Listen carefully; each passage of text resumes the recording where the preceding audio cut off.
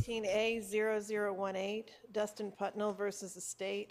Crystal Bice for appellant, Jordan Stover for appellee.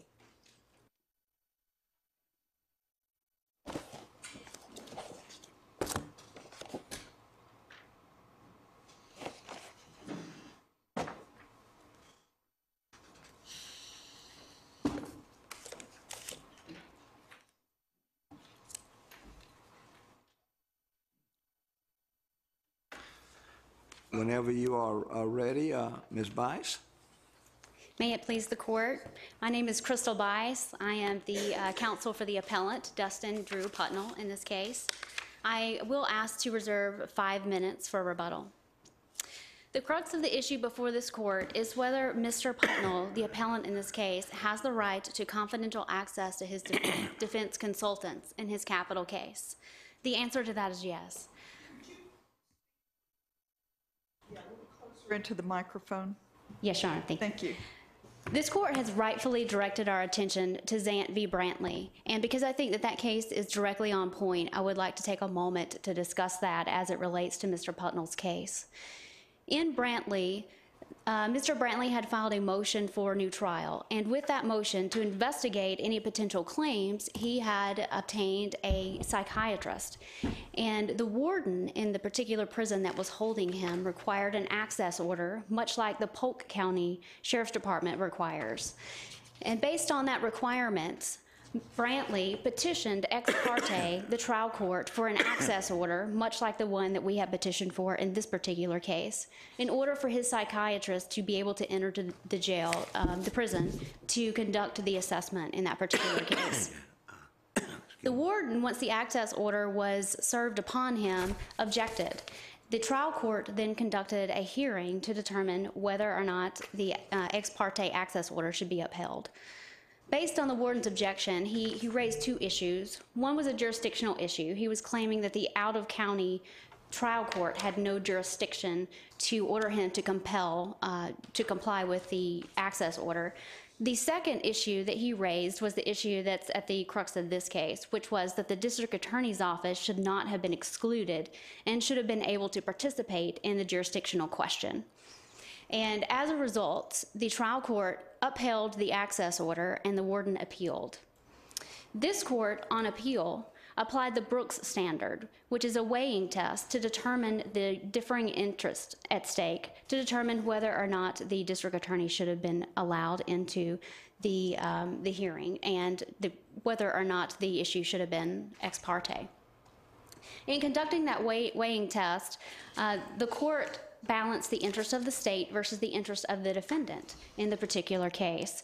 And in that case, this court found that the state had no interest in the defendant's request for an access order.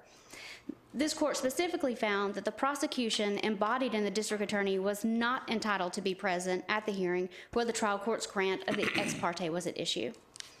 The issue of jurisdiction, though it would not reveal any specific theories of the case, the state contended, should have been open. The district attorney should have been present in that particular case. But this court found that regardless of whether or not the defense theories would have been discussed in that particular issue, the access order itself contained enough information that the hearing should have been ex parte. That access order at issue in Brantley would have contained the name and identity of the expert or the consultant that was going to enter into the prison and the type of assessment that they would be conducting. Counsel, let me ask, are there any statutory provisions or cases that dictate what that access order must contain? So, anything specifically that must, for example, and I would draw your attention to the Brooks case where, of course, the court was predominantly focused on the requirement that in order to access funding, the Roseboro case set out what you had to put in an order so that the judge could properly evaluate your need as an indigent defendant, correct? And those things could potentially reveal trial strategies. So what is it about the application for access here that governs what must be included in the application? I know what was included, but certainly. Is there anything that requires that specificity be included in that order? No, to my knowledge, there's nothing as far as statutory that guides that. However, each prison and each county jail that I'm aware of requires an access order. So we have to petition the court in order to obtain an access order. So there is some showing. That is required for security purposes at the detention facility, so that the warden of that facility knows who's coming and can properly assess security risk, correct? Correct. This application included not only the names of the consultants, but also their disciplines, the types of testing and tools that they would be using. Is there anything that required that level of specificity in an access order? So each jail requires, it requires an order in order for the consultant or the expert to bring in particular materials. And so what we would have to show is the tools that they are bringing into the court are necessary and are needed. And so the reason that we have to put, and that we do put those things in the order, is so we can explain why our expert would need those tools. In other words, we're explaining what type of testing is conducted. And so then we're listing out the instruments that would be needed in order to conduct that test in a way that the test results would be reliable and would be valid. Thank you. So the same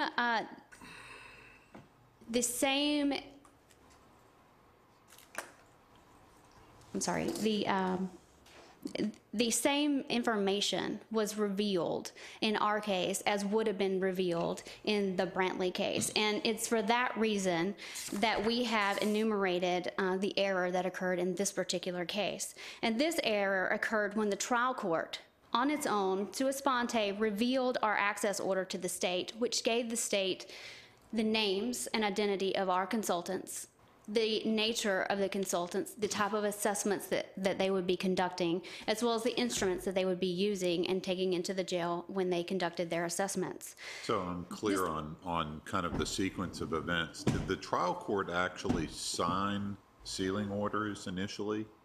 So the trial court did not sign the sealing order. The trial court signed the ex parte order granting access, which had a confidentiality clause in it. Okay, and had you submitted separate sealing orders, or? Yes, the sealing orders were all submitted along with the orders.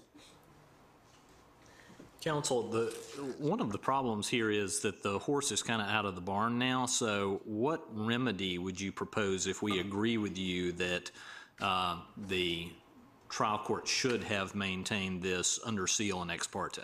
Certainly. What we are asking is we're asking that this court remand this case back to the trial court with direction.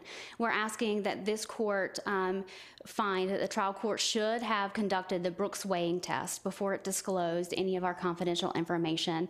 And we're asking this court to find that the state has no interest in the way that we conduct our mental health investigations or the consultants that we use. I mean, that's kind of, that may be academically correct, but it's kind of an academic question if there's no real remedy for your client. What is the remedy that you would propose to the trial court if we did remand?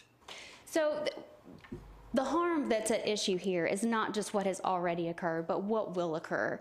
The nature of the order, what it does is it impairs our entire defense function.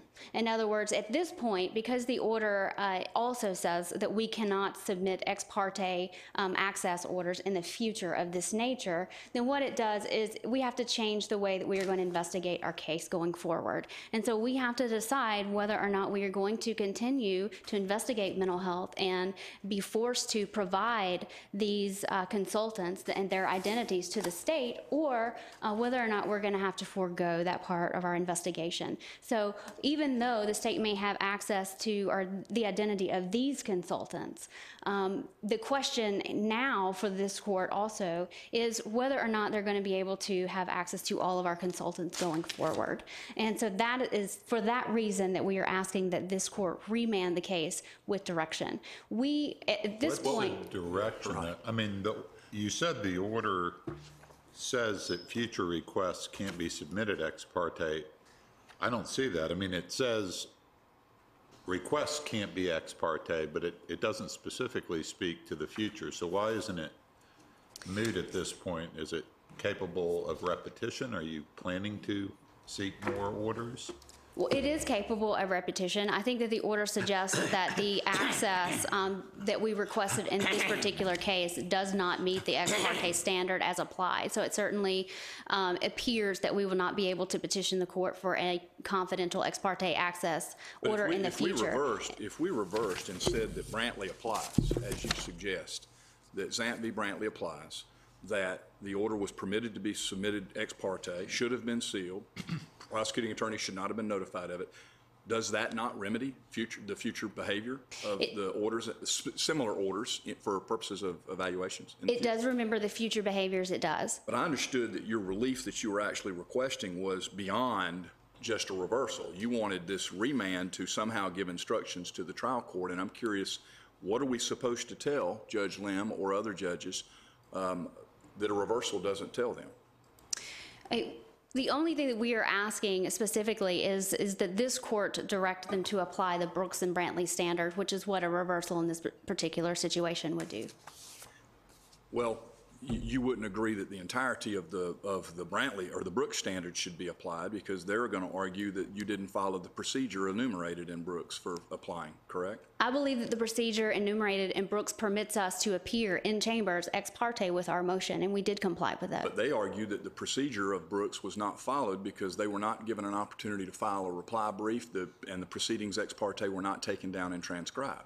I believe that Brooks permits us to file our ex parte our motion in chambers, and then the Brooks procedure permits the trial court to open up any particular interest that it feels that the state may have. Well, the only interest that was enumerated in Brooks was to determine the efficacy of whether or not this indigent defendant in Brooks needed the state to pay for his evaluation, correct?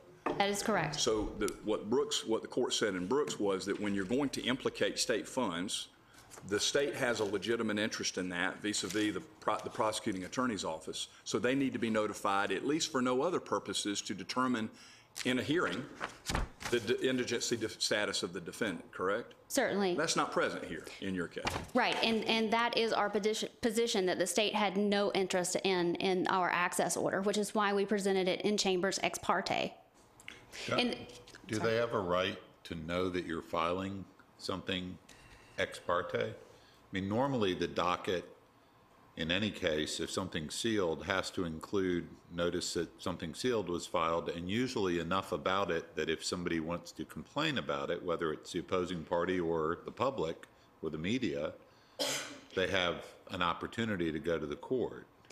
I believe that the Brooks procedure allows us to file it ex parte without notification to the district attorney's office in our particular case. I think that we're running... Notification of what exactly? I mean, I can understand why you don't have to provide all the information you're now complaining was released, but do you have to at least file it so that it shows, sealed document regarding expert access to defendants or something like that, so that if the state has an interest, they have an opportunity to weigh in? I don't believe that the Brooks procedure specifically lays out any requirements of that nature. I think that the Brooks procedure permits us to file it ex parte in chambers, and should there be any interest that the state may have, then the court would be allowed to give the state the opportunity to respond. But how would the state know if it had any interest? I believe that the court is in the best suited position to weigh that interest. We held in Brooks, we affirmed the trial court's order that an application for funds be presented to the court in chambers. The matter will be heard ex parte. But the next sentence says the state may submit a brief which will be considered at the time of the ex parte hearing.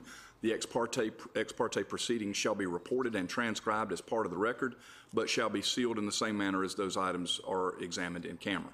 So it sets forth a procedure, at least for applications for funds for an indigent defendant to hire a competency evaluator, correct?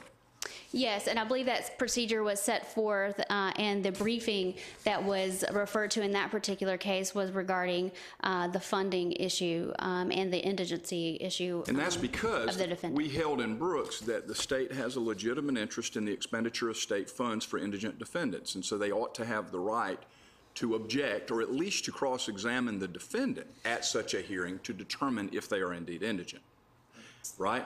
Certainly. Notwithstanding that some of this might reveal trial strategy, right? That was the concern, the overarching concern of all of these cases. The overarching concern on behalf of the defendant was whether or not it would reveal or could reveal trial strategy, yes. That procedure in Brooks was not followed in Brantley, correct?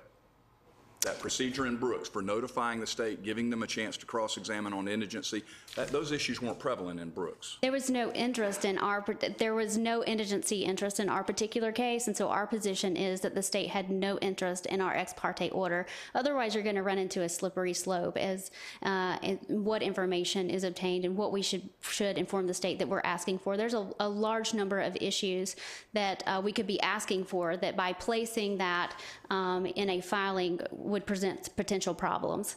I know the chief had a question. I have one after that. My recollection, words sitting there, and I know that, but I've tried three death penalty cases, gavel to gavel. It was usually a request for an ex parte, and quite often I think a hearing was held on to whether or not things should happen. Certainly you can't go into trial strategy, but isn't that the normal course a lot of times that you would have a hearing to determine the necessity of something? Our normal course in the capital cases that we have set forth is the exact same procedure that we have used in this particular case, where we submit an ex parte order in chambers. And you never, and nobody ever hears about it on the other side at all in any way. That's correct, Your Honor. Well, I'm just concerned, putting aside the other side's interest, what about just the public's interest in not having the docket show what's happening in a case? I understand you can protect the information, but does the docket even show ex parte filing? The docket would. If you were to go to the docket, it would show the sealing of the ex parte filing. It would show that, yes. In this case, the judge filed a filing of motions, which was not sealed. What did that filing of motions say?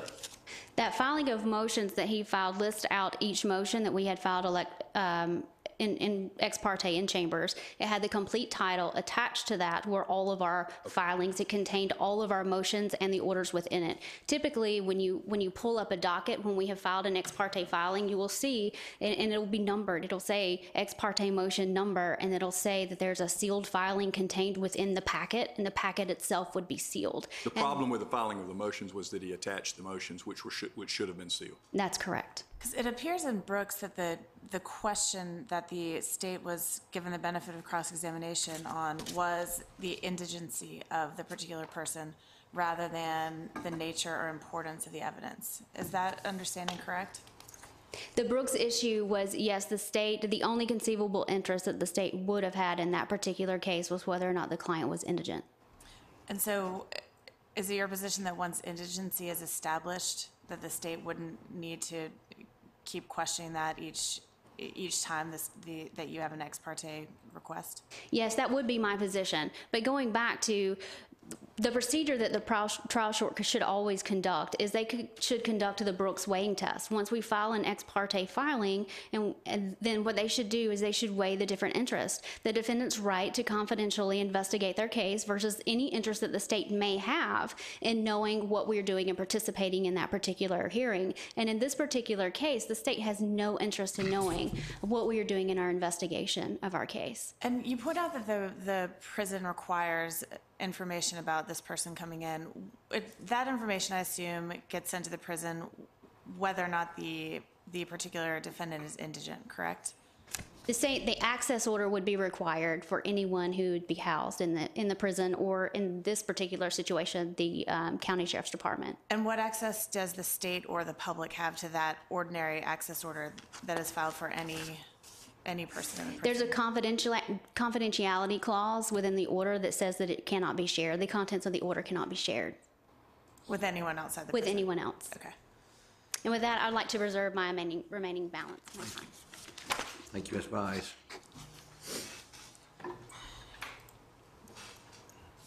Ms. Stover for the appellate. Mr. Chief Justice, may it please the court. My name is Jordan Stover. I'm the assistant DA on this case. This is a case where the defense counsel actually got exactly what they asked for.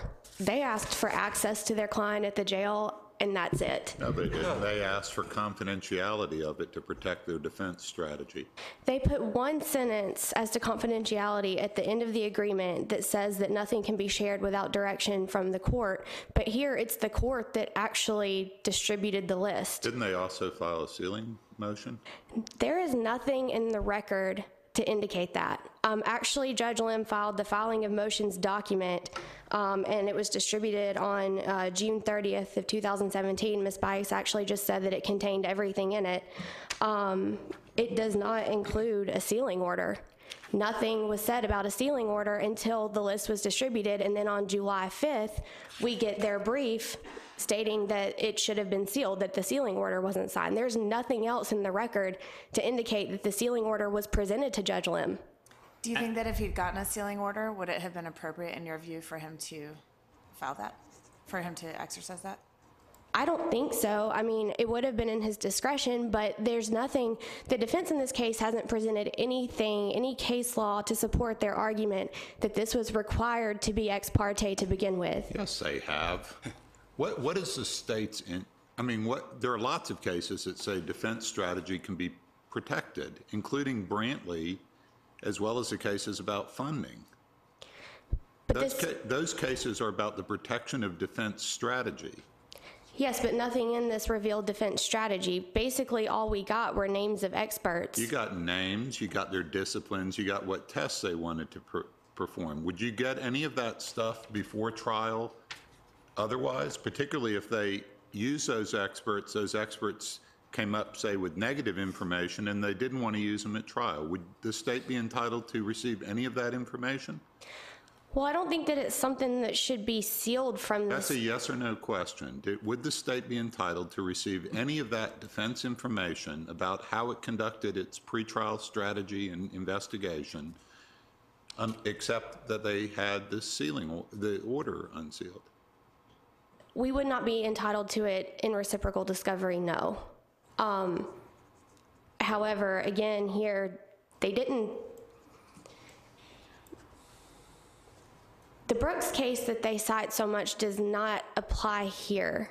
I mean, the Brooks case deals with applying for funding, which requires putting up some kind of showing as to why they need an expert. You have even less, the state has some minimal interest in funding to at least make sure the taxpayers' money isn't being misspent. What is the state's interest in knowing, once you've incarcerated a defendant, depriving them of the ability to investigate unless people can get to them? What is the state's interest in knowing what experts are going to see the defendant? Other than the potential, state funding issues, I mean... There are no state funding issues now regarding that, right? Yes, Your Honor, but with the remedy that they're proposing, there could be. Put aside that. What is the state's interest in knowing what defense experts are going to see an incarcerated defendant? We don't necessarily have an interest in that. Okay, so what interest do you have in their ex parte order to allow that, which is only necessary because the state's locked the person up?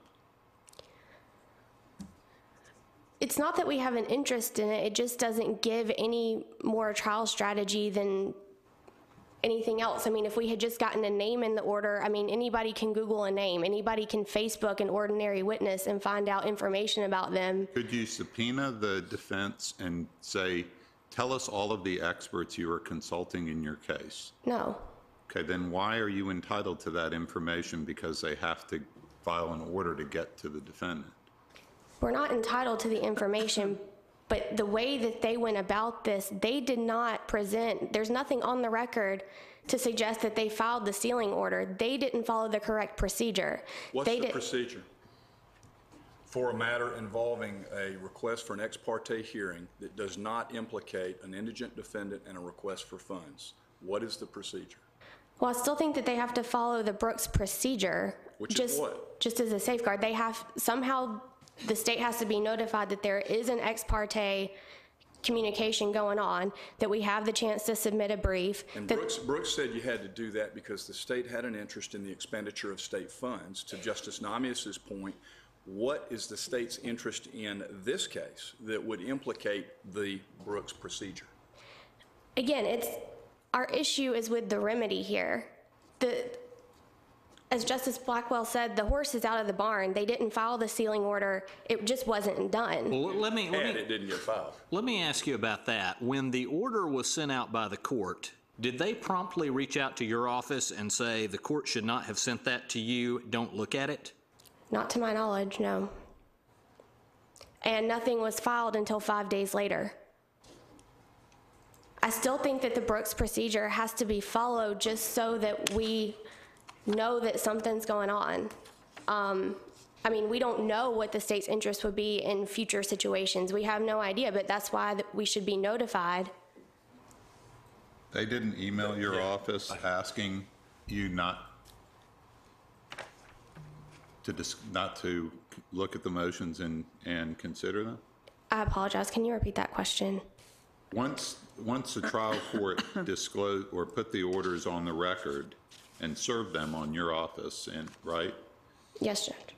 Did defense counsel immediately object via email and request that the state delete the order until defense counsel could litigate the issue?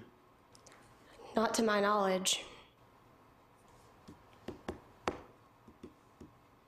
We understand, or I understand, that they immediately objected by email to the court.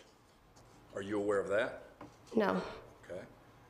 So you're not aware of any objection. When did you first learn that the defense was objecting to the court having filed these documents? When we received the brief on July 5th. When was that in relation to when the orders were The filed? orders were filed June 30th. So 5 days later. Yes. I think there's a different question between whether or not they followed the right procedure the last time. Set that aside. But supposing that an order, a request to file something under seal was filed, is it your position that the state should or should not have access to these materials that they're asking to keep under seal? What materials? The actual... The information about which experts they're seeking entry into the prison for and what tests those experts are planning to perform. The state doesn't necessarily say that we're entitled to that information. The point is here that it was put out by them, that the sealing order wasn't presented. The court turned it over, the horse is out of the barn, and I don't think the remedy to that is to just say, well, all future procedures should be relating to mental health should be ex parte. The state still has an interest in funding. There's still a jail. What is the interest in funding? Where does the money come from for these experts? I assume that the Capitol Defender's Office has a fund for that. To be honest, I don't. And what is the state's interest? I mean, the legislature can audit that and figure out if it's being misspent. What is the DA's interest in the funding here? I mean, there's an interest before because it used to come out of county budgets and other things, but what's the interest now? You keep saying the interest in funding. What is it? We're the ones that are involved in the case. We're the ones, I don't know. I mean, to be honest with the court, I don't know if anybody audits that, but we are the ones dealing with the case on a day-to-day basis. And there's still an interest. So let's say you said this is a ridiculous expenditure of money, outrageous expenditure. Can the trial court even control the funding decision of the Capitol Defenders now with experts? Does the trial court have the authority to tell the Capitol Defenders they can't spend their money the way they see fit? I don't know the answer to that. I can brief it if the court will allow me to. I wasn't prepared to answer that question as to where the funding comes from. Well, except that you're saying your interest is in the funding. Well, under the Brooks case, that is the interest. I mean, that's the procedure that was laid out. But Brantley's been decided since Brooks. Yes. And you would agree that Brantley, this court in Brantley, extended the Brooks position further than just in cases involving applications for funding for competency evaluations, correct? Because Brantley didn't involve that. That's true. And in Brantley, we did not espouse nor adopt a procedure similar to that in Brooks. In the Brantley case, we simply held It's important that the defendant's theory of the case not be revealed to the prosecution. Therefore, the prosecution embodied in the district attorney was not entitled to be present at the hearing where the trial court's grant of the defendant's motion was at issue. Why does that just not resolve this case? Well, It takes Brooks to another level, does it not? I don't think that it necessarily does. The main holding in the Zant case had to do with the issue of the gag order and whether or not the trial court had the authority to put the gag order on the prison.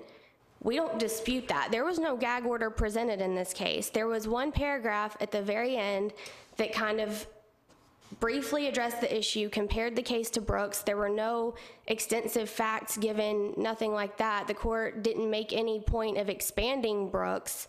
It just compared that case to Brooks and held that it was okay in that case.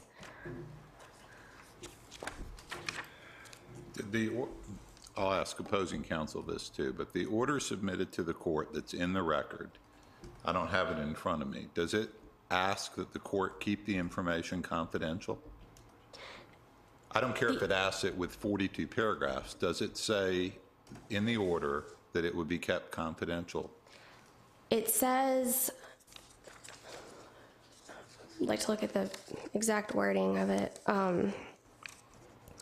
It says that it shall be considered confidential and shall not be disclosed until such direction from the court. It has a confidentiality clause in it. It's very vague. Again, the judge is the one in this case that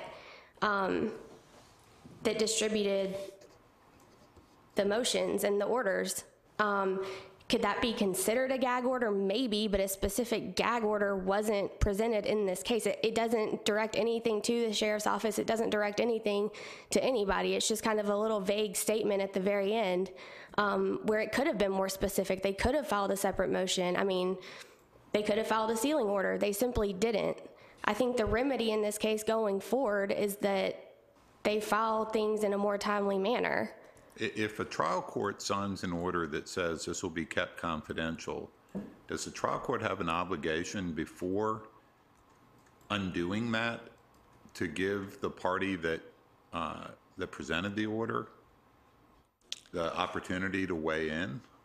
Well, again, it says unless directed by the court, and the court is the one that released it. So here, I don't think they necessarily violated the order.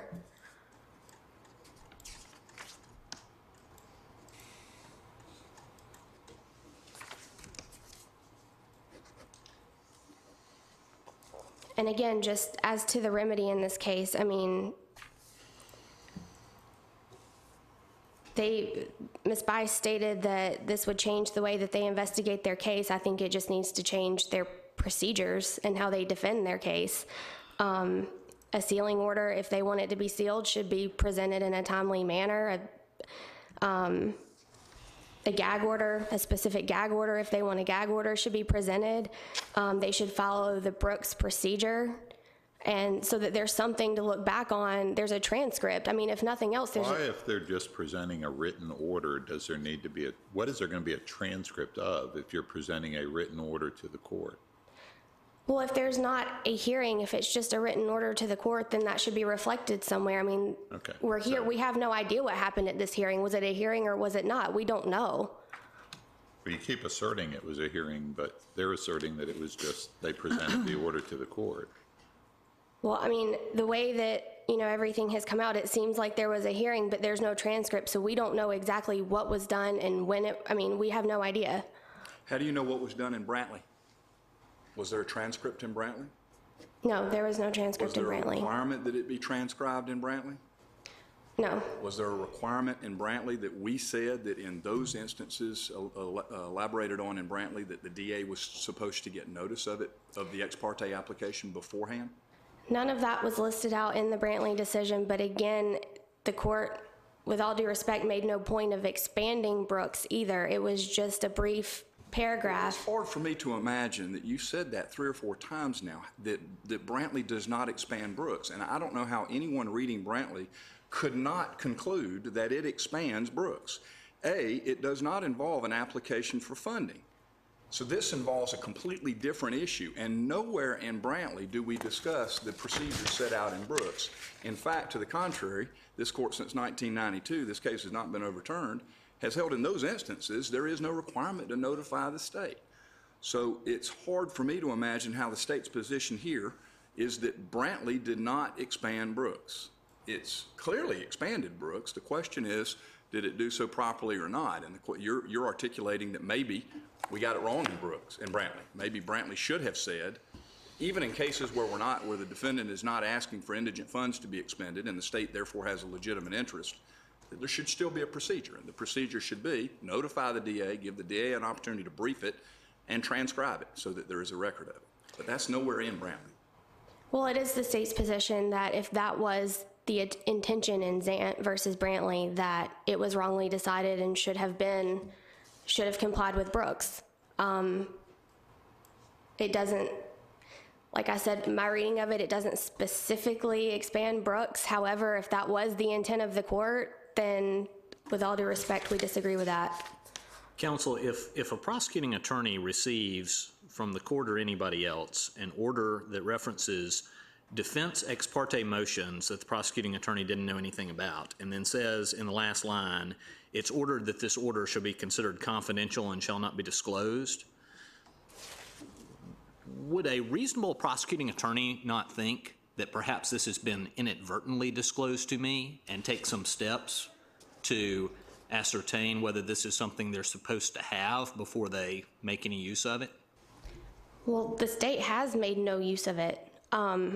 We simply received the orders. That last line was at the very bottom. We had it said at the direction of the court, we received it from the judge. The state has done nothing to make any use of any of this. We're not allowed to, which is, just another, the state's no better off from any of this.